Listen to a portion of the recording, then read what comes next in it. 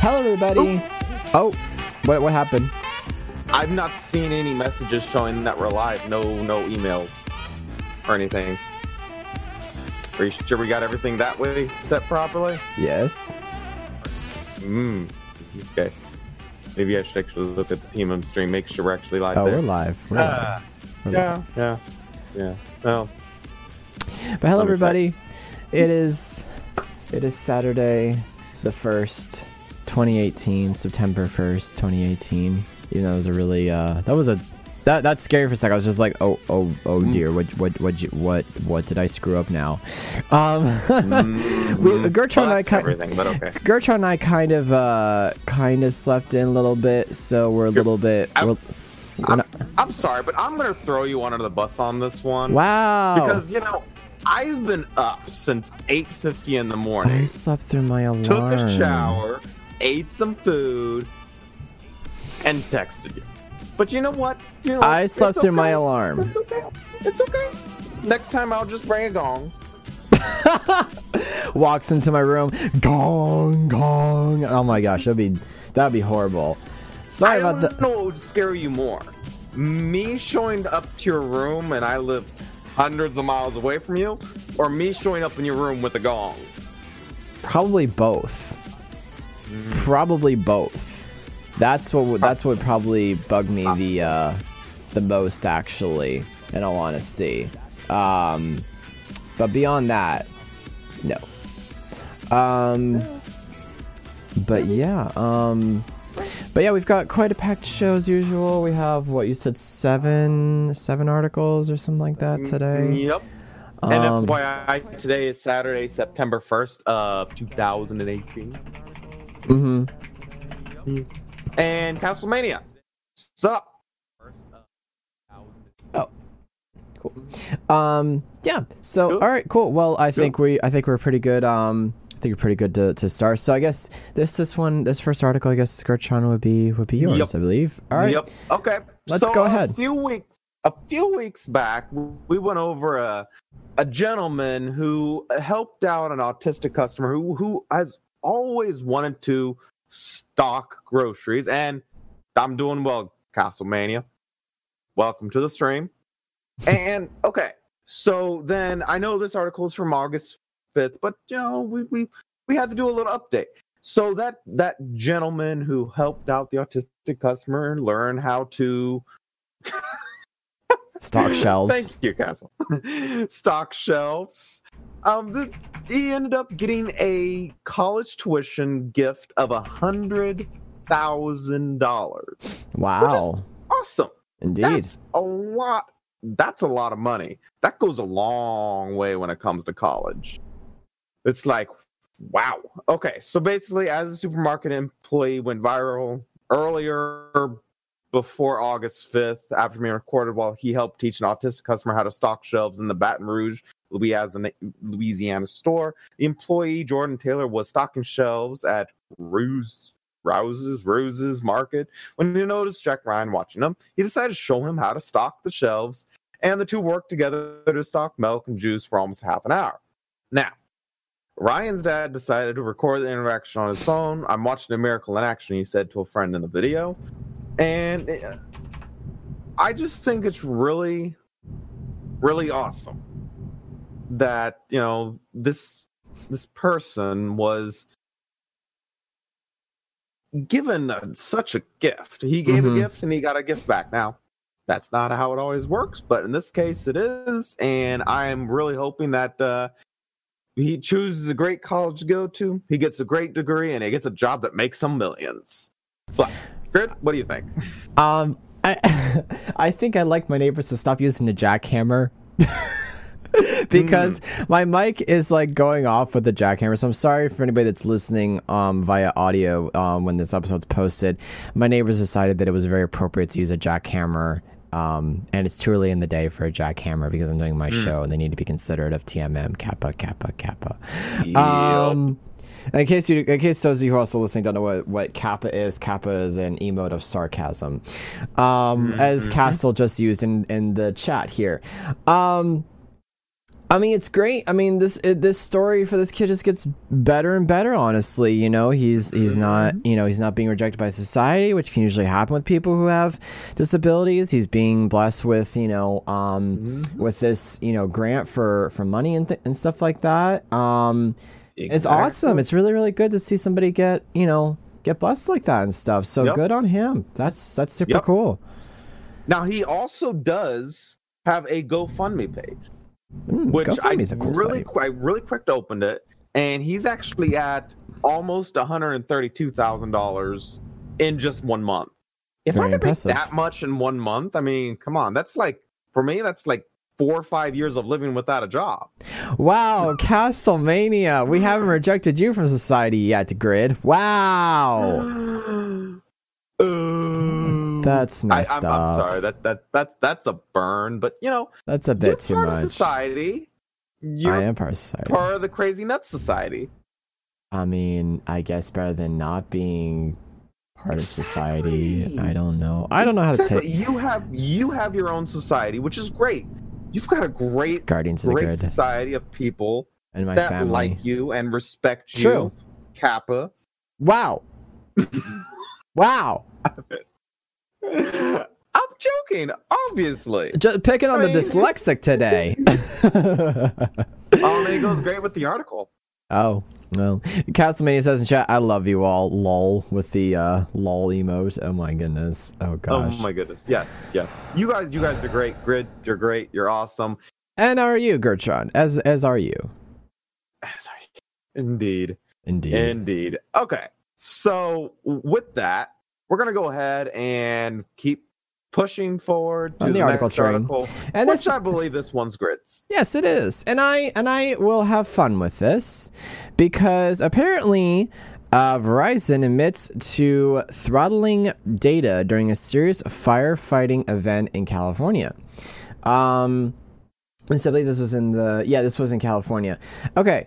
So this comes from NBC.com. We go ahead and wait, that's the wrong. I'm trying to pull up the chat really quick and see where I am here. All right, cool. Verizon is admitting that it made a mistake in slowing the wireless data speeds of California firefighters as they battled what has been called the largest fire in state history this month. The company said that the slowdown, which happened because the department's plan allowed for the use of limited amount of high-speed wireless data, had nothing to do with the rollback of the net neutrality rules and was a customer service mistake. I don't trust Verizon for that kind of thing. The throttling, quote-unquote, was reported by the technology website Aris Techna. The data slowdown came to light in a brief filed this week as part of the federal lawsuit brought by New York State's Attorney General and others that seeks to block the end of the 2015 Obama-era rules that governed how internet services providers handled data that traveled over their networks. The brief claim that firefighters of the Santa Clara County Central Fire Protection District, that is a... Try saying that 5 times fast. Please don't, but my gosh. Had their data... Central Fire Protection District, Santa Clara County Central Fire Protection District. You go. You have it. Had their data throttled by Verizon, despite telling the company they were in the midst of an emergency. Throttling is a term used for when companies slow down internet service speeds. Quote is saying... This throttling has been a significant impact on the ability to provide emergency services, the county's fire chief, Anthony Bodin, wrote. Verizon imposed these limitations despite being informed that throttling was actively impeding county's fire ability to provide crisis response and essential emergency services. Good grief. Okay. I gotta say something here. Go for it. Why does Verizon throttle internet speeds? Because Verizon is an evil company.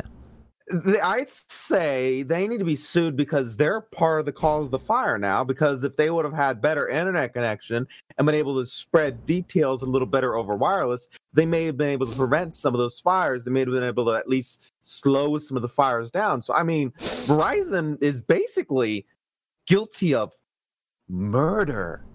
Could be. Could they really, though? I think so. I think they could be. I mean, if anybody died during the throttling and didn't have rescuing, the throttling caused the death, as in they were trying to reach out to get help or let people know that, hey, this is going on right here, somebody might die, and they were throttled, and that message was late or that information wasn't given off at a proper time, then yes, Verizon is guilty of murder. Hi, creature. Welcome to the chat. And welcome to the show as well. Good morning. Yes. I forgot to say, and also I forgot to probably say, yes, good morning to those who are in the chat room. I'm so sorry. I forgot to say that. It's actually technically the afternoon, but whatever. I'm still going to count it as early morning. It's still good morning for me, but okay. Yeah, still good morning. Yeah. Let's see. Where was I here? Bowden wrote that when contacted about the problem, Verizon representatives confirmed the throttling. Oh, dumb. But said that they would have to switch to a new, more expensive data plan. Highway robbery. I know, right? It eventually switched plans, but in the meantime, fire personnel were forced to use other agencies' providers on their personal devices, Bowden wrote. That is just wrong. That's so wrong. Oh my goodness. The issue provides a real-world example of what has largely been a hypothetical concern of net neutrality supporters. Allowing companies to manipulate their networks can have adverse consequences, some of which can be unexpected. Verizon, in a statement to NBC Bay Area, said that it does not lift data caps in emergencies. That it does lift data cap in emergencies, and that this was a customer support mistake. But it also said that this situation has nothing to do with net neutrality or current proceeding in court. Yeah, right. Somebody's gonna get. Somebody's butt's gonna get kicked. Excuse the pun, but somebody's gonna get fired. Where's my laugh tracks? Hold on. Where's my?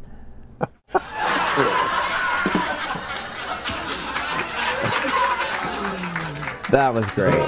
Well done. Now, looking farther ahead in the article, I don't know if you got to this part yet. No. Bowden's declaration does not blame limited data for any deaths or injury or any destroyed or damaged homes, which I personally think that's hogwash. Mm-hmm. So indeed. I'm pretty sure they're just saying that because if they said anything else, then Verizon would be charged, and Verizon's a big donkey. And see this is why I will never go back to Verizon. This is exactly one of the reasons, because they mess their customers over like this. I mean, you had Verizon? We had Verizon internet. That was DSL, which prevented me from being able to stream at all, I might add. So I had Verizon DSL for a number of years. They messed us over with our speeds constantly getting screwed up, and they're faulty phone line, faulty speed, faulty everything, and we ditched them.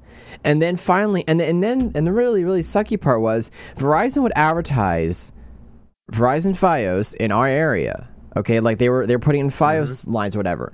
When we called about getting Fios, they said, "Oh, your neighborhood's too old." About a decade later, no less, they put in Fios, and now they're trying to sell us Fios internet when they said our neighborhood was too old. Old. Well, old things are sometimes good, and they need a little bump. I'm sorry, I've been burned by Verizon too much. I will not, unless their company gets revamped, CEO fired, company revamped altogether. No, just no. Oh my goodness! The amount of I'm going to use the term PJ Salt and Grid21 Salt, which are two emotes on Twitch. For those who don't know, the amount of salt that I have for Verizon is very, very, very, very real. I will never use Verizon ever. Like ever. I've never had any good track record with Verizon at all. AT&T is where it's at. AT&T or T-Mobile or Net10. Net10 is also good. Now they all use the same towers. Now I personally do use Comcast, and Comcast has been 10 out of 10 for me in my area. I've had some great tech support from them, and honestly, a lot of the stuff that they actually like. I don't know if it's just because of where I live, maybe because I live so close to a city area or something like that. But Comcast has been really fantastic. They'll send agents out. They've actually, they've been really good about customer support, about ticket care. Make sure that they put a ticket in for something.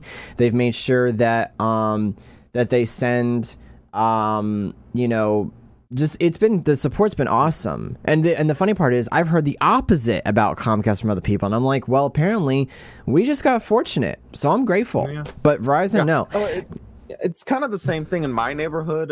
We use Suddenlink primarily, and we joke about how they're actually named Sudden Stink rather than Sudden Link. Nice. Because they can suddenly every now and then stink. And I guess I've just been lucky because the first time I used Sudden Link, I had a whole bunch of issues with it. I mean, it was going in and out. No matter how many times I had them show up, it just never worked. And that's when I realized, Sudden Stink sounds a lot better. But then I moved, and then all of a sudden, I haven't had any issues whatsoever with it. I really think it's just location. Yeah, I do too. I probably that's probably what it majority must be the location stuff. Location. I want to read chat here. Creature says in chat, we use Verizon just because they're the only good cell provider where we live. What other cell providers are available? That'd be my question. That is a very good question, to which I've been because if AT&T is there, then I'm gonna I would have to see your data on how they are good. I'm just waiting for Google Fiber. Let's just be honest. I'm just waiting for Google Fiber, my dude. Oh my goodness! You ain't kidding. Google Fiber, that is going to be amazing. One terabyte speeds. I'm waiting for the day when speeds are actually non-existent, because when you say you want to do something. If you want to download a 500 terabyte file, you click a button and it's just there. It's just there. Done. 1 second later, bam, there you go. Woo! All right. Which right now, if you wanted to download a 500 terabyte file, it'll probably take you a few years. All right. Let's see. Creature also says in chat, apparently says, well, we're in the mountains and we've tried AT&T and we only got signal with Verizon except in Bluff. Dewfield? I believe so. In Dewfield when your cell signal drops. Oh gosh. But yeah. We're gonna head and move on down the article train. But yeah, no, I don't like Verizon. Never will. He likes Verizon. Let's see. Okay, so this one's for me. Okay, so Grant, this was back on August 10th, and what just? Oh, it's okay. It's just Automod. It's okay. Go on. Okay. Continue on. I'll let you handle it then. Yep. Okay. So this article, which I love animals. I think animals are amazing. Even the dangerous animals. I mean, they're God's creatures. I mean, come on. But here's what is crazy. Currently, we are in an opioid crisis. And for those of you who don't understand, this means people are using opioids way too much and dying from them. Fentanyl's a huge issue. I work for a pharmacy benefits manager, so I see what people are getting prescribed. And let me tell you, there's an issue. But here's where things get horrible. When people start harming their pets on purpose to get opioids. Because if you get an opioid from a veterinarian, it's the same thing as the real thing. If you get an Oxycontin 10 milligram that's designed for a dog, it's the same thing as getting an Oxycontin for a human. They're both I didn't know you could. I didn't even same know, thing, just packaged. I didn't even know you could get that for an animal. What? Oh yeah. Since when? Yeah. Since the beginning of veterinarians. For instance, when I was over at somebody's house, I was in some pretty bad pain. Their dog had some muscle relaxers because their dog had surgery, but that was a while back, and they still had some. I just took some of the dog's muscle relaxers. It was cyclobenzaprine just for a dog, and it's the same exact thing. Interesting. So what people would do is they would purposefully hurt their animals in such a way that the veterinarian would be like, yep, the dog's in pain. We got to give him some Oxycontin or oxymorphone or some fentanyl or whatever opioid fits their fancy. And they give them a prescription. And guess what? They go home with the dog and the prescription. They get the prescription. Dog or animal gets nothing. And the human does whatever they want with the opioids and get their fix. And it is so much easier to get opioids for an animal than it is for a human. For animal, there's next to no regulation. Interesting. So if you find a veterinarian who knows what's going on and you pay him a little extra money on the pocket, that vet can prescribe whatever opioids they want, and there's like next to no regulation on it. Wow. They're in fact, it's become such an issue. They're just trying to catch up on it. That's interesting. They're just trying to catch up, which is crazy. All right, so what is this article is basically covering what I'm wondering. So basically, what is it talking about this being such okay. Yeah. I mean that's a basically. I was just reading it off the cuff, but here's the article itself because there's a video. If you want to play the video, let me know, and we'll go ahead and play the video. It's a pretty short one. All right, give me a sec to cue this up here. Unmute tab, and here we go. Let me rewind the video because it started auto playing. By the way, this comes from WKRG.com. I guess that's their. Can we get an online course? Hold on, I gotta refresh the page. The tab, the video is. I think the video is glitching. Significance of the epidemic. No, is it? No. Okay. Oh no, hold on. We're having a slight site issue. Hold on. Give me a sec, guys. It's an all-time low for people trying to get high, deliberately and intentionally harming their pets in order to get a prescription to opioids. This is just the wake-up call. According to a just-released study by CU Anschutz, people addicted to opioids are injuring their own pets or even dogs not belonging to them to satiate their opioid obsession. This is not a systematic investigation in the sense of classic research, but it's good enough to tell us that there's a problem. In response, CU Anschutz has created an online course for veterinarians to detect such cases. It talks about the significance of the epidemic, the role of veterinarians, best practices and strategies. At Alameda East Veterinarian Hospital in Aurora, Dr. Kevin Fitzgerald says this has been a problem for some time. They know the drug names right away. They know the names. They know the dosages.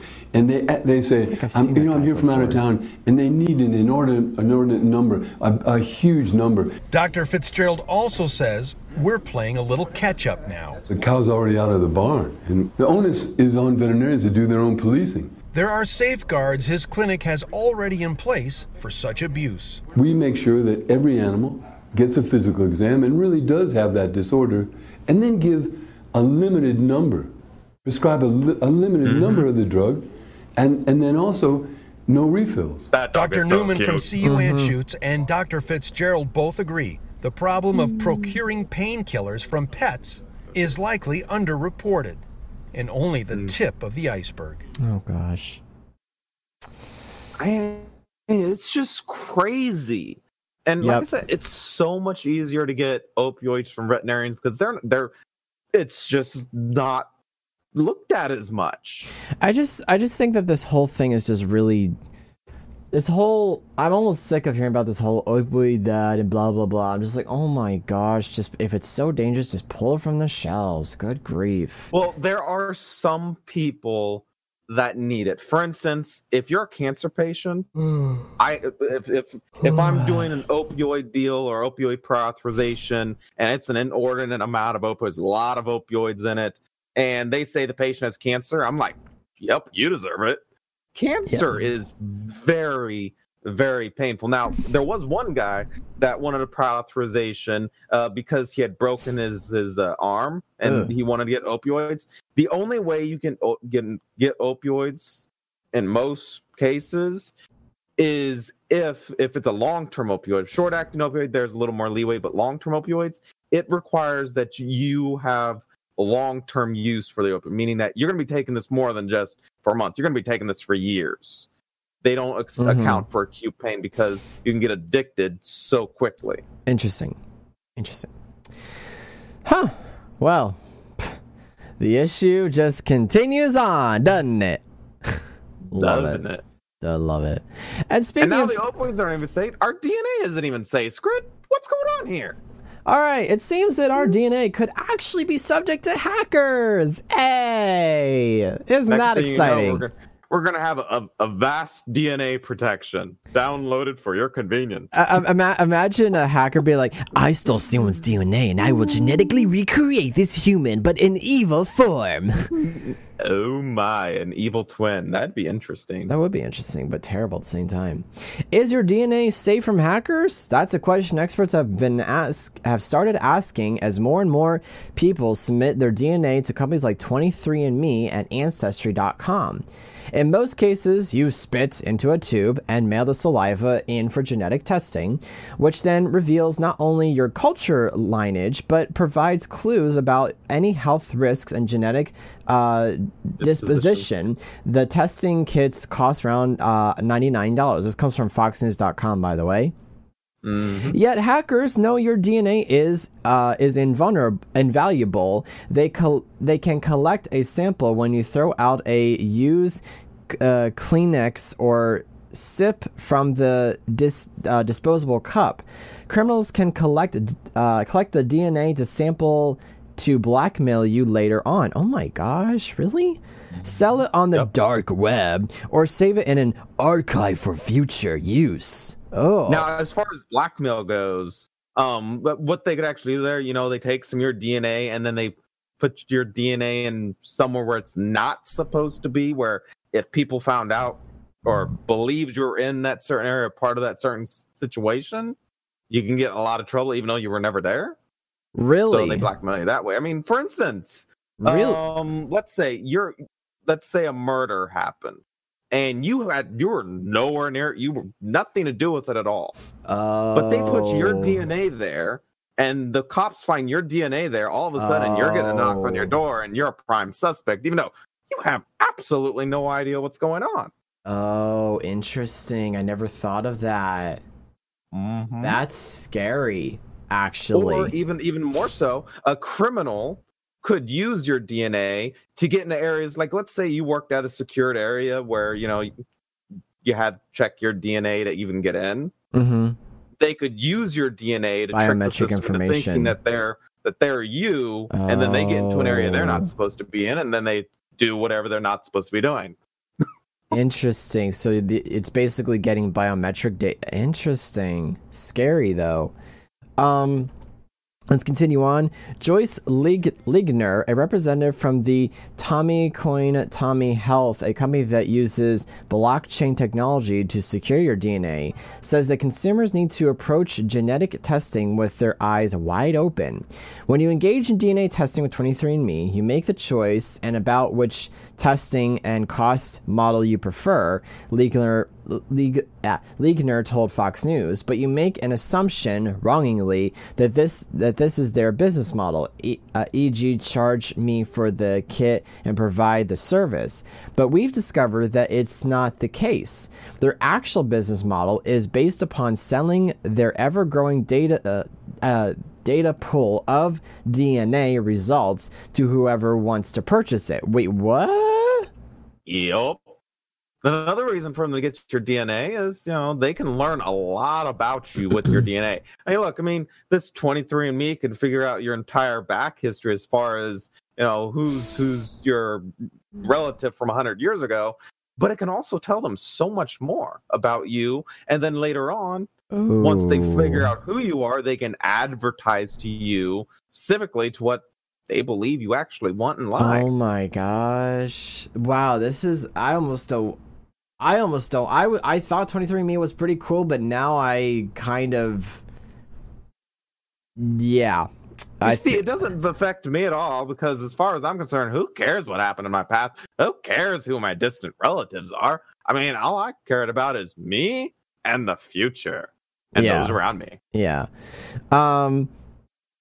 Excuse me. Last month, 23andMe announced a major partnership with pharmaceutical giant GlaxoSmithKline. Thank you. Focused on research and development of innovative new medicines and potential cures. 23andMe customers can choose to participate in research and contribute their information to a unique and dynamic database, the company said in a joint statement. Let's see. As part of the 4-year collaboration, GlaxoSmithKline made a $300 million equity investment in Consumers Genetic Specialist, which has over 5 million customers. My gosh. All that DNA. The continued project of consumers' DNA and privacy is the highest priority for both GSK and 23andMe. Thank you, God, they abbreviated finally.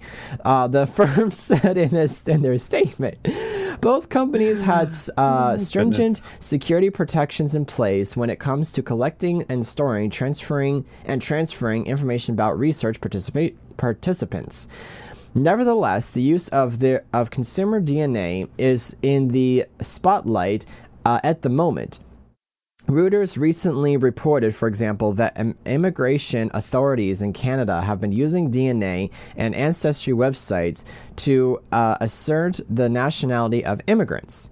The FTC... Okay. So that's okay to be doing that, but another thing, when they're collecting your DNA, they can also then share that with the police. Now your DNA is on file. Here's what I'm going right back to crimes, for instance. Mm-hmm. If you're a criminal and you're trying to live a criminal life, and you decide, I'm curious about what my ancestry was, and you've never been caught by the police before because you're always good about keeping your DNA out of the area, and you'd see when they find DNA at a crime scene, mm-hmm. they don't just automatically test that and know exactly who it is. That DNA has to be compared with all the DNA they currently have on file from other crimes and other criminals and other, not just criminals, but if you've done a background check and had your fingerprints or your DNA taken, that's in their system as well. So it's not just bad people in their system. There's good people too. It's just makes it easier for them to track things down. Indeed. Now, if you had never shared your DNA with anybody and you share it with them, they could potentially give that to the authorities, which again, now they find your DNA at a crime scene. You're less safe as far as committing crimes. So, I mean, there's a little bit of benefit there when it comes to anti-crime. Yeah, because, it just, I don't know, there's so much, it's really cool to find out your ancestry, but then now at the same time, it's okay, I sent this off. I have no idea where it's going, really, up to this point, it seems like.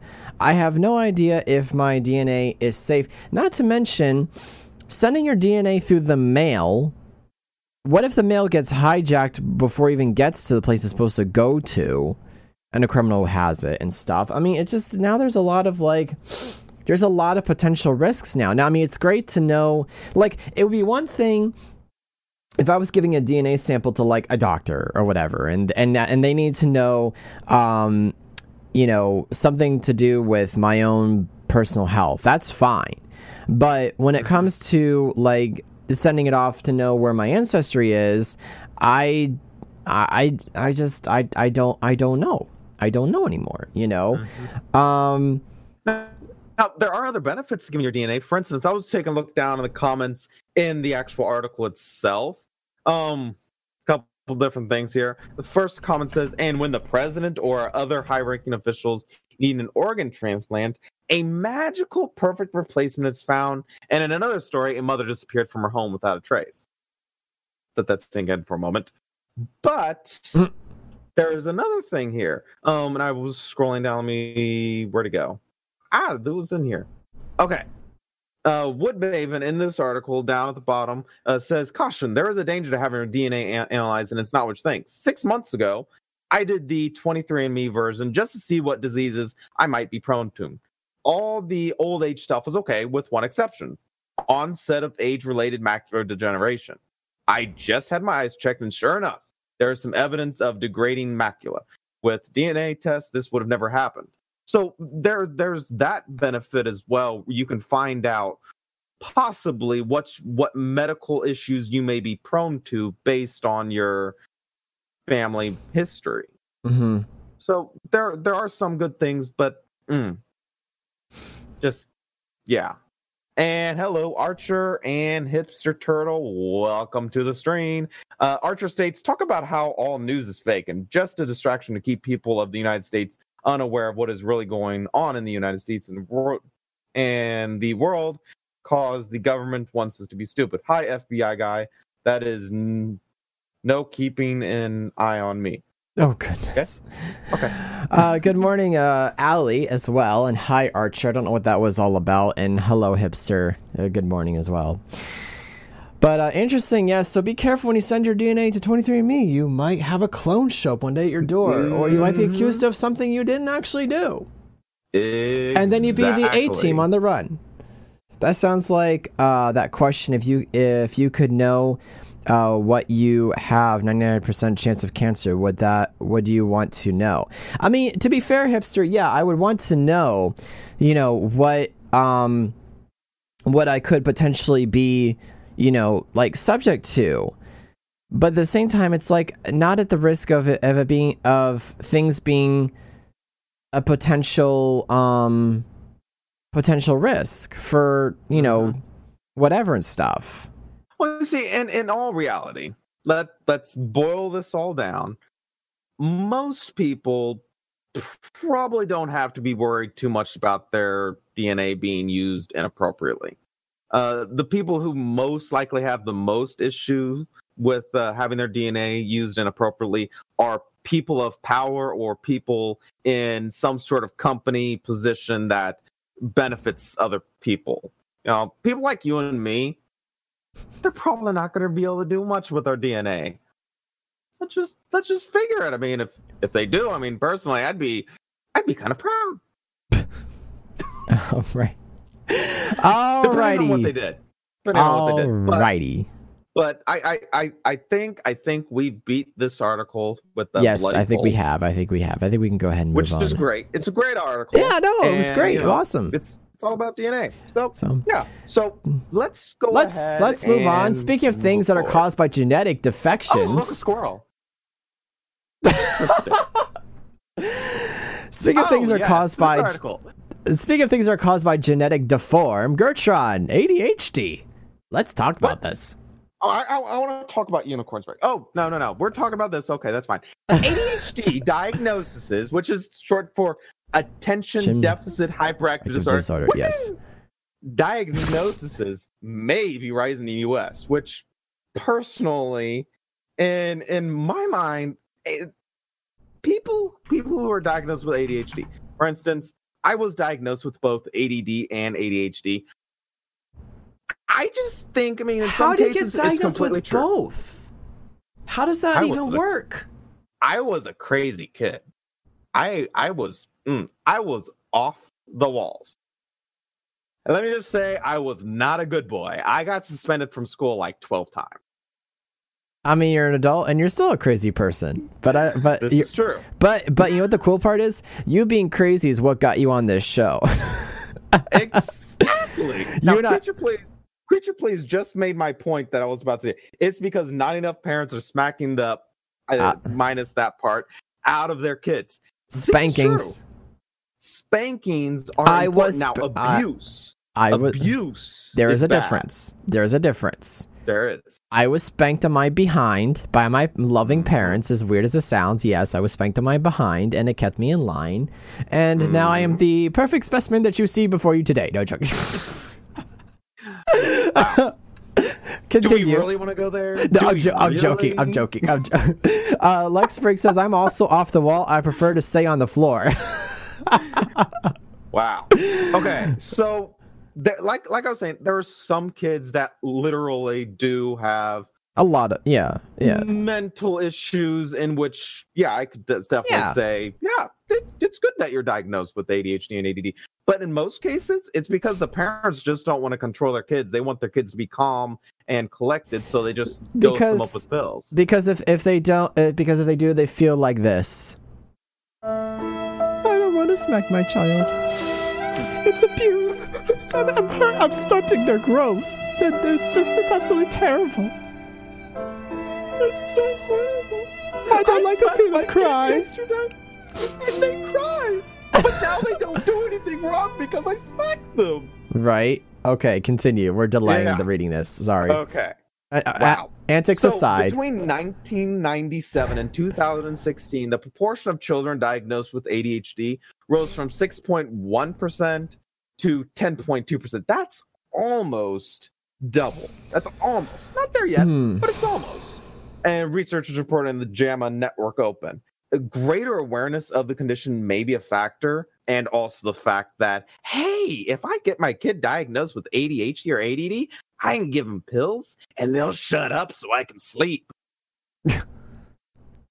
But there might be multiple reasons. Bao said in an email. First, doctors and health professionals are better at knowing this condition than previously slow, so they are better at recognizing and diagnosing this condition. Second, the public is more aware of the condition and also the great medication you can get to shut your kids up. And third, biological factors may also be playing a role. For example, infants born early or small survive, but they were at higher risk of developing ADHD because they're small. They got a lot of energy pent up in that little body. They gotta really push it out there. I mean, are you kidding me? Bao and colleagues reviewed 20 years of the responses to the National Health Interview Survey, which is conducted by the Centers for Disease Control and Prevention. They focused on a question in the survey. Has a doctor or health professional ever told you that your child had attention deficit hyperactive disorder or attention deficit disorder? Now, the 2015 and 2016 survey included data on over 18,000 children and adolescents ranging 4 to 17. Overall, almost 1,900 had reportedly received a diagnosis of ADHD. The researchers found significant differences in prevalence with respect to race, ethnicity, and gender. ADHD was reported in 14% of boys because, I mean, come on. Boys like to roughhouse. Boys are rowdy. And versus 6.3% of girls, and in 12% of non-Hispanic white children versus 6.1% in Hispanic children. Because get this, Hispanics actually punish their kids. I've done a little research. Hispanics are more likely to spank their children than white people are to spank their children. Interesting indeed. And 12.8% of non-Hispanic black kids, which I have nothing against black people. I think they're great. But they are known for being a little more... being uncivil. Outspoken. Uncivil. It does happen. There are some great black people. I'm not labeling them all. Of course. I'm not labeling them all. There's a very small there's a small percentage.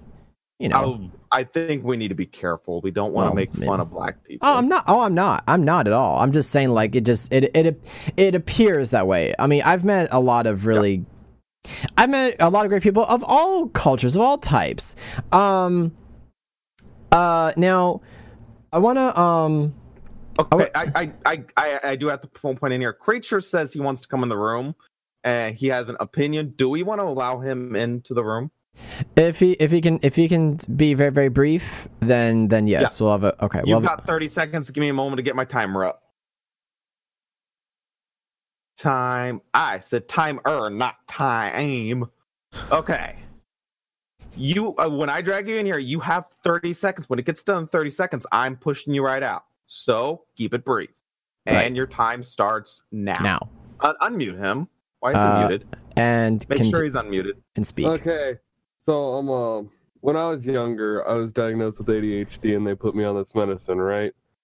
And then I would go in for checkups and they'd be like, oh, they'd be selling this to my mom. They'd be like, oh, your son's underweight. You need to get him to eat more. But when I was on the medicine, I wouldn't eat. So I was almost anorexic. So I would be underweight. Like the average for my age would be like, say it was 120 pounds, I would be 90. Wow. Interesting. And then it got to the point where like it was in 7th grade and I was like really scrawny, and I was just like, you know what? I've been off my medicine for like a week because we ran out of the prescription. I feel fine. I've been eating more. And so I just quit my ADHD medicine. And I'm not saying it has a direct correlation, but I was like 5 foot at the time, and then I shot straight up to 6'5" within 2 years. Oh my. Interesting. Yeah. Wow. And I gave you an extra 30 seconds there. That's great. I'm gonna throw you out of here, but we can chat in there. That is interesting. I got some things to say about that. Okay. Now, so I took ADHD based medication, trilipitol and Ritalin and Adderall. oh my and gosh. all that good stuff. I mean, it was just like, wow. I don't take any of that stuff anymore, but I will say, L-theanine. It's not a prescription. You can buy it from a local pharmacy. It's a vitamin. It has changed my life. Now I'm gonna say I'm gonna read some comments in chat, and then I'm gonna have I'm gonna throw in my own commentary or things I've heard about commentary with this stuff. Okay, so Hipster Turtle 80 says some parent views which I could understand if this is a genetic or actual disorder. Some parents don't want to be too hard on them when it's a disorder they can't control. And then Hipster also said, that's so real. My cousin is allowed of her medicine in the summer, and the child can probably out-eat a linebacker when she is off the meds. Lexbreak had a really good point here, and I love it. This is from Proverbs 13:24. He says, whoever spares the rod hates his son, but whoever loves him is diligent to discipline him. That's a really, really good point. Yep. And again, I need to make sure people understand there is a difference between disciplining your child and straight up abusing. abuse. Yeah. There's a big difference there. Yes. And unfortunately, we never end up making that difference, that differentiation. Yeah. Now I have, you guys know that I watch Computing Forever's videos sometimes, although I haven't really watched them as of recent. But there has been some theory about that having kids on things like Ritalin and stuff is basically a way of controlling the male population in a very quote-unquote feminist world, and keeping boys, from being, boys and stuff, because they need to be, basically I'm going to call it like de-mailing some men by, some boys by putting them on stuff or whatever. I don't know if that's an actual thing, or if that's an actual theory or not. As a kid, growing up, I had trouble paying attention, and I was really, really hyper and stuff like that. My parents never put me on anything. I was never put on anything. They just used good old-fashioned, spanking my behind and discipline.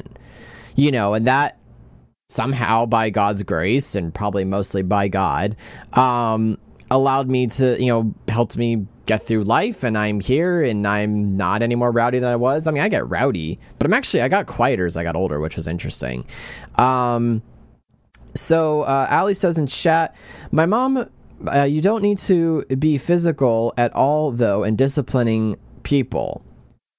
I have some differing opinions, but that's some theory about that having kids on things like Ritalin and stuff is basically a way of controlling the male population in a very quote-unquote feminist world, and keeping boys, from being, boys and stuff, because they need to be, basically I'm going to call it like de-mailing some men by, some boys by putting them on stuff or whatever. I don't know if that's an actual thing, or if that's an actual theory or not. As a kid, growing up, I had trouble paying attention, and I was really, really hyper and stuff like that. My parents never put me on anything. I was never put on anything. They just used good old-fashioned, spanking my behind and discipline. And that somehow by God's grace and probably mostly by God, allowed me to, helped me get through life, and I'm here, and I'm not any more rowdy than I was. I mean, I get rowdy, but I got quieter as I got older, which was interesting. So Allie says in chat, my mom, you don't need to be physical at all, though, in disciplining people. I have some differing opinions, but that's perfectly okay. You're allowed your opinions here on this show. That's fine. There's actually quite a few different conversations going on here in chat, honestly. I do not think that spanking is bad, however. I do think it should be your only form. It should not be your only form of discipline, says Hipster Turtle. Yes. I mean, I was put in timeouts. I was put in, all that kind of stuff and everything. But Gertron, do you have a point to make? I noticed you just pointed your camera there. Your mic has gone dead, my dude. I'm not sure. Okay, there we are. Thank you. So I just sent you a video, and I think it would be great to watch here about a kid calling the cops on his mom because the mom spanked him. Are we sure we want to put this on? Oh, yeah. It's completely clean. It's actually from a TV show. This comes from YouTube.com. I don't know who the original channel was here. Let me go. Clara Vella, apparently. Yeah, it was the highest quality I could find. We're here to investigate a child abuse complaint. I didn't call the police.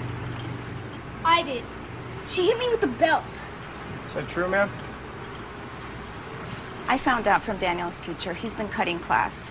And when I asked him about it, he lied. So I hit him. Come here, kid. She just said spanked him, not hit him. How long ago did this happen? A few hours ago. How many times she hit you? 3. Whacked me right on the butt. She hit you anywhere else? No. She hit you with her fist or another object? No. Just the belt. Has this happened before? No. All right, we need to take that belt and put it into evidence. I've been acting out a little, and I felt like I had to. Huh? Am I going to jail? You called the police on your mom because she disciplined you for ditching school. That's child abuse. I've got rights. Who told you that? My friends. Hit him again. You know what? You got some bad advice from your buddies from the playground, pal. You don't ever call the police on your mom. Had that been my mom, you'd be calling me from the floor. I gotta be back here again because you were ditching class. I'm gonna peel this big belt off and I'm gonna hit you myself. You got it? John, get inside. Perfectly okay. You're allowed your opinions here on this show. That's fine. There's actually quite a few different conversations going on here in chat, honestly. I do not think that spanking is bad, however. I do think it should be your only form. It should not be your only form of discipline, says Hipster Turtle. Yes. I mean, I was put in timeouts. I was put in, all that kind of stuff and everything. But Gertron, do you have a point to make? I noticed you just pointed your camera there. Your mic has gone dead, my dude. I'm not sure. Okay, there we are. Thank you. So I just sent you a video, and I think it would be great to watch here about a kid calling the cops on his mom because the mom spanked him. Are we sure we want to put this on? Oh, yeah. It's completely clean. It's actually from a TV show. This comes from YouTube.com. I don't know who the original channel was here. Let me go. Clara Vella, apparently. Yeah, it was the highest quality I could find. We're here to investigate a child abuse complaint. I didn't call the police. I did. She hit me with a belt. Is that true, ma'am? I found out from Daniel's teacher he's been cutting class. And when I asked him about it, he lied. So I hit him. Come here, kid. She just said spanked him, not hit him. How long ago did this happen? A few hours ago. How many times she hit you? 3. Whacked me right on the butt. She hit you anywhere else? No. She hit you with her fist or another object? No. Just the belt. Has this happened before? No. All right, we need to take that belt and put it into evidence. I've been acting out a little, and I felt like I had to. Huh? Am I going to jail? You called the police on your mom because she disciplined you for ditching school. That's child abuse. I've got rights. Who told you that? My friends. Hit him again. You know what? You got some bad advice from your buddies from the playground, pal. You don't ever call the police on your mom. Had that been my mom, you'd be calling me from the floor. I gotta be back here again. Because you were ditching class, I'm gonna peel this big belt off, and I'm gonna hit you myself. You got it? John, get inside. Have a nice day.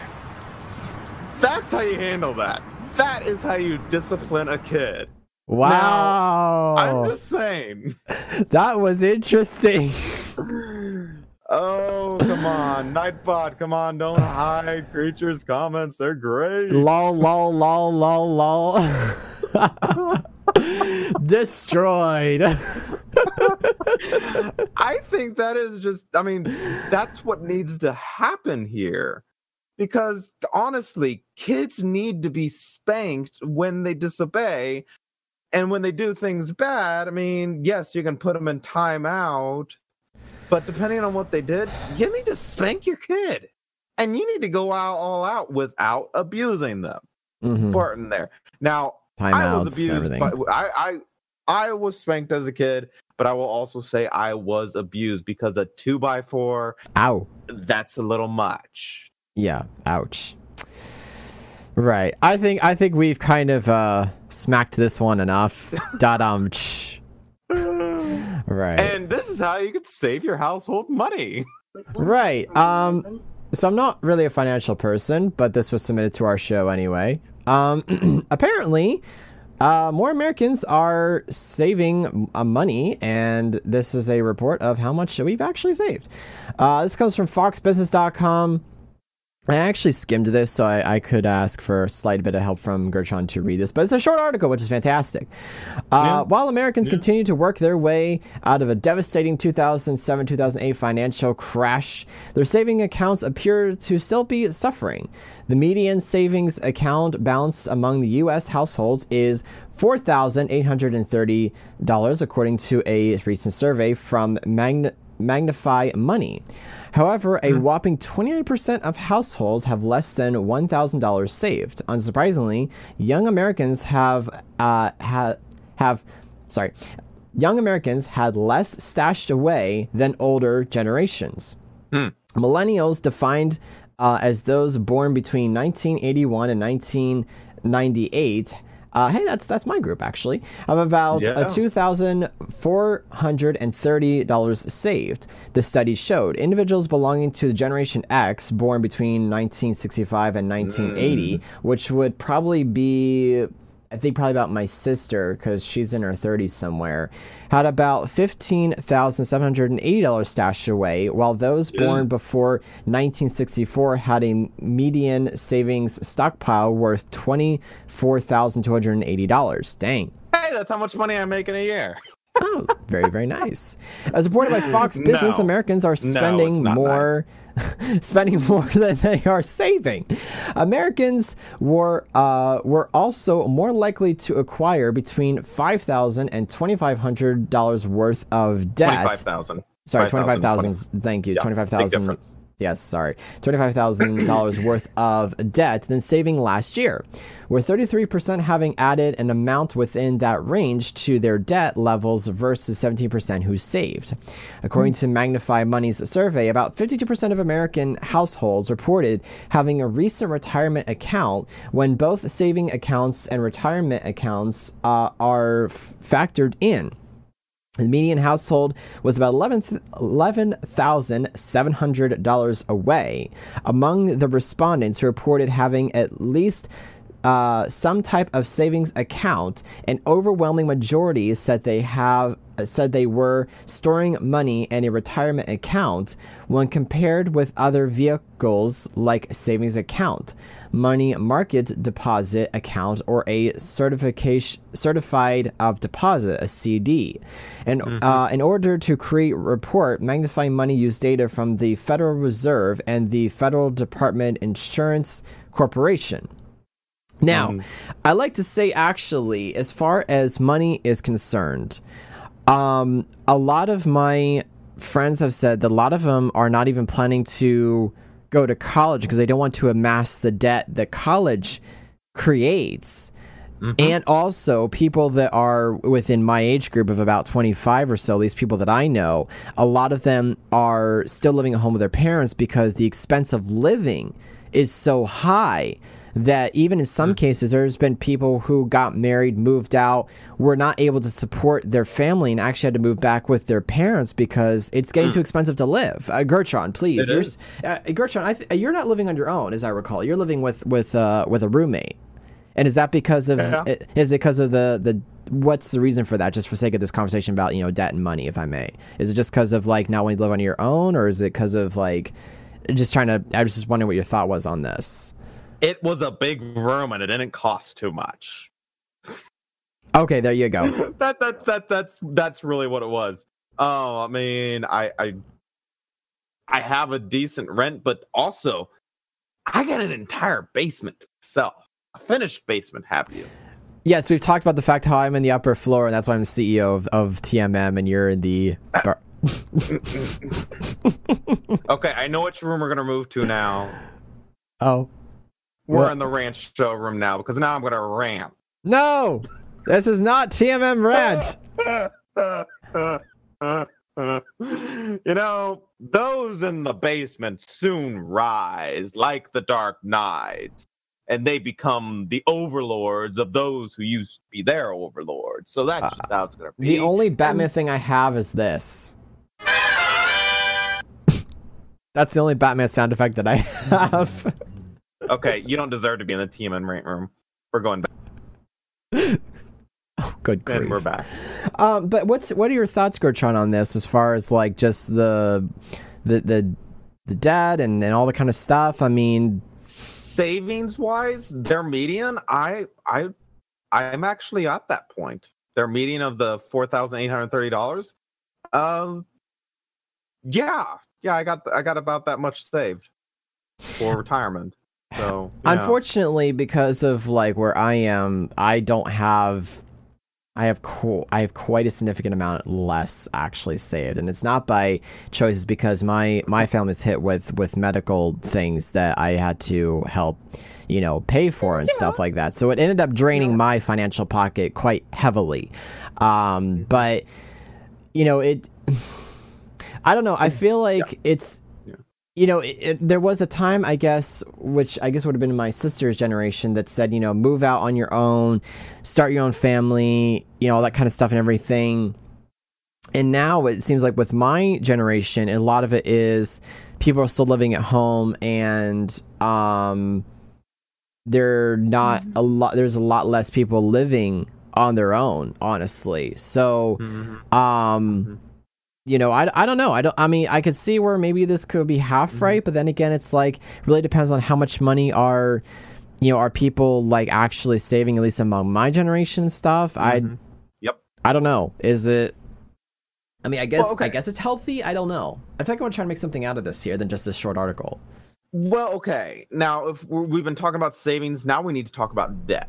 I am currently in debt, and I looked at this, my credit score used to be amazing. So I was able to get some really high quality credit cards with a lot of extra credit on them. Mm-hmm. And I got to looking at it. Mm-hmm. Now, when I die, normally when you die, here's what happens to your debt. It goes to your next of kin, basically. Right. It doesn't just disappear. And I'm like, I have no next of kin. Yes, you get time to get married. No joking. when I die, yeah, they just don't get anything back. So I'm thinking, okay. So I'm just gonna pay off, do the minimum plus a little extra, to keep it down low enough that I have time. If I just lived off my credit cards only and kept my job, I could survive like 30 years. Easily. Interesting. And then when I die, I'll probably just call them. I'll be like, I'm gonna be dying about a few days or something like that. You're not getting your money back, so sucks to be you. Rip. Interesting. Huh. But yeah, I'm just like, as far as debt goes, I'm not too worried about my debt anymore. I've decided just save money in my bank account, Pay it off as fast as possible. Oh no, I'm just gonna save money. That way, when it's time for me to retire or I'm getting close to dying, I can have a lot of fun before I die. I mean, it's never good to hold on. I mean, it's always good to pay off your debts. You can have more financial freedom, I would think, honestly. Oh, I've got plenty of financial freedom. Hipster Turtle says it also goes to your parents if you ain't married. Well, okay. You see, here's the thing. I don't have any parents. There is nobody legally bound to me. My biological parents have no legal rights to me at all. They've been severed by the courts. My ex-adoptive parents, they have no legal rights to me. It was severed by the courts.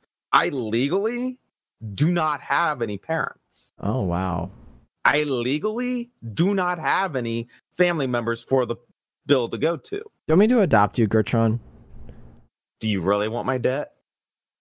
Not particularly, but I mean, just so you can have a family. I mean, that's more important, isn't it, than debt?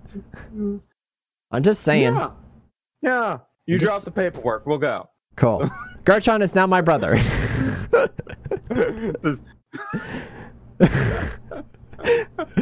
Oh. I'll bring my $8,000 in debt to you. Oh my god, that's not too bad compared to some other debts I've heard though. Not too bad at all. When 5,000 of that is actually student loan debt, not that bad at all. I mean, you could pay that off pretty quick, honestly, if you really try. Yeah. All right. I'm paying the minimum. It'll be done in 5 years. Oh. Alrighty then. Cool deal.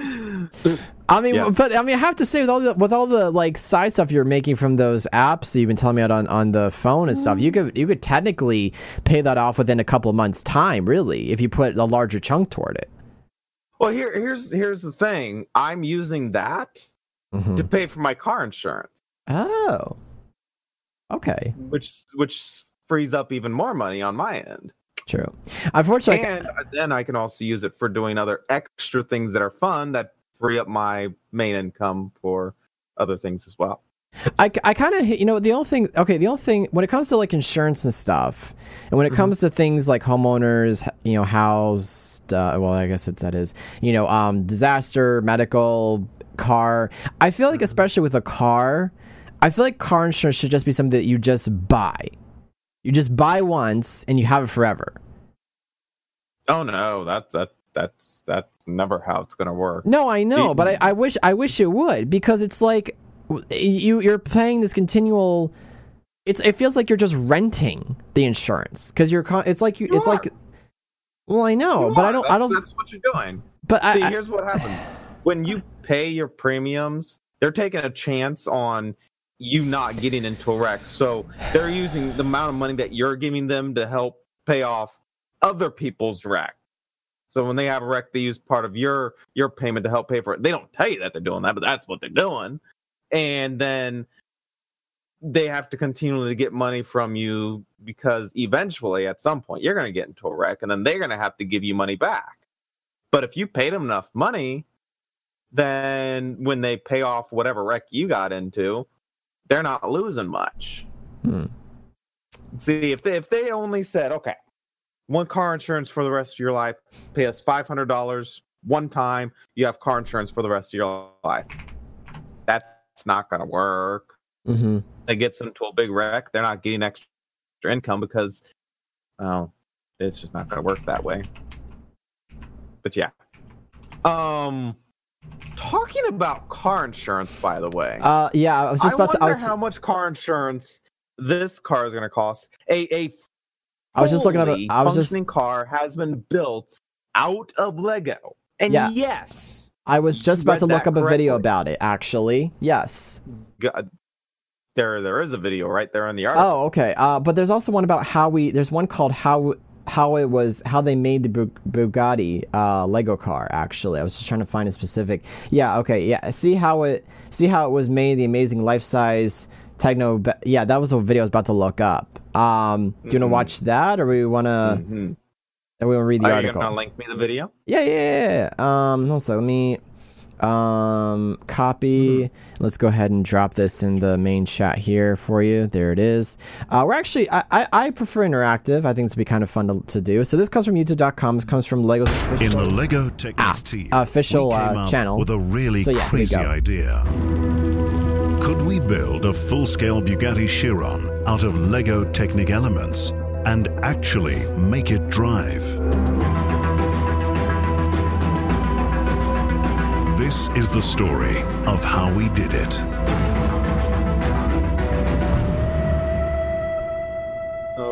It's one thing to get an idea. It's something else to actually make it happen.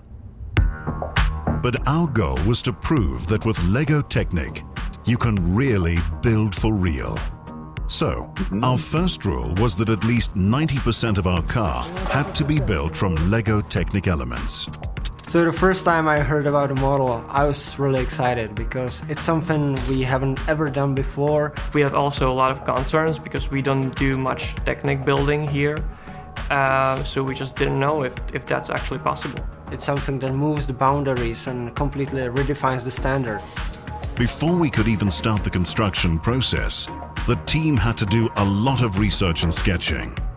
We quickly realized that only a few technical parts could be drawn on computers. Most of the car had to be designed while we were building it.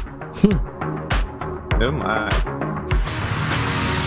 We tried to minimize the construction as it is possible. So not to go with the classical chassis as all the cars have. We tried to minimize everything and to be more close to build for real. And that's the reason why, for example, now we have the A-pillar, the rear wing, or, for example, door hinges made of Lego Technic bricks. That's amazing. And it was a huge task for the team to build almost everything out of Technic elements. The real Chiron has very sculptural aesthetics with a lot of curved surfaces. Basically, there is no straight line on the car. So we had to come up with a way how to replicate the surface of the car with Lego Technic. And for that, we came up with this so-called skin. Basically, the idea is we divide the surface of the car into very small triangles and then connect them with flexible elements. So now, I want to say really quick, geometrically, triangles are actually one of the strongest shapes in the in our world. So yep, this is true. Okay, continuing on. Actually have this impression of curved surface. We not only had to build the car, but a special tool for adjusting the outer skin as well. Oh wow. One of the key design elements of the original Bugatti Chiron is the unique light system. The iconic wide rear light bar is an integral part of the Chiron's DNA. Oh, wow. So it was very important for us to reproduce the entire light system in the Lego Technic version and make it work just like the original car. Wow. Well, as I heard for the first time, the model is about to be movable. It was like, well, we can do that. And they told me then with this. So I was like, okay, we gotta work on it and come up with something. So we started testing.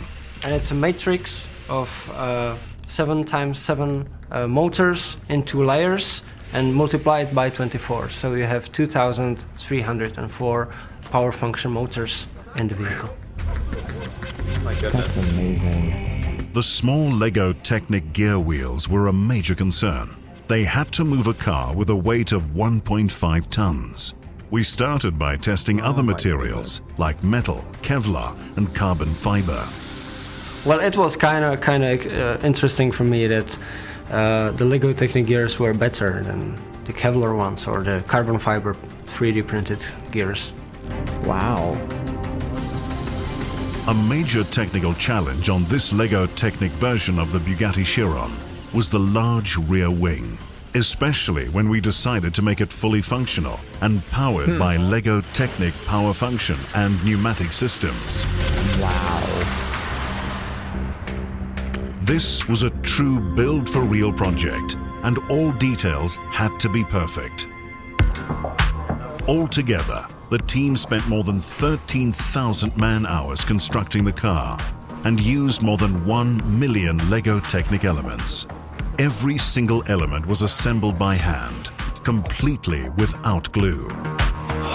The final construction had to be both stable and flexible, so the car could drive without breaking apart. Wow. And the result was astonishing.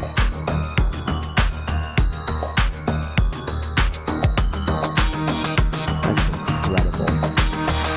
Incredible indeed. Oh my goodness. It was time to leave the workshop and head to the ultimate test track at Ihre-Lassin, outside Wolfsburg in Germany. The same track where Bugatti test drive their vehicles. Was it possible to build a car out of Lego Technic and make it drive using only Lego Technic power function motors? We were about to find out. There was only one person who could drive our car, and that was Andy Wallace, the official Bugatti pilot. He was ready, but was the car? Oh my goodness. It could drive, but only a few meters. Something was wrong. Was this going to be a major failure instead of the success we dreamed of? The team had to quickly identify the problem and fix it. We disassembled the hood to gain access to the motor unit. The problem lay with a heavy metal chain in the center of the engine block. Not the motor. Not with any Lego Technic elements or motors. The update is that we have opened the car and saw the engine, and we adjusted the chain, and we made some adjustments also regarding the position of the shafts. So right now it's kind of more flexed, so it should work. Everyone was ready, and so was the car.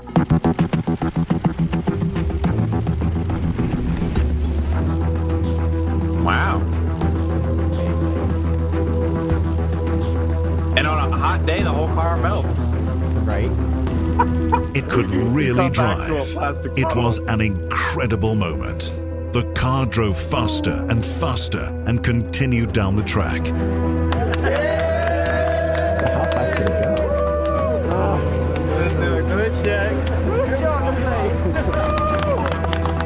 That was fantastic. Yeah. It really was, yeah.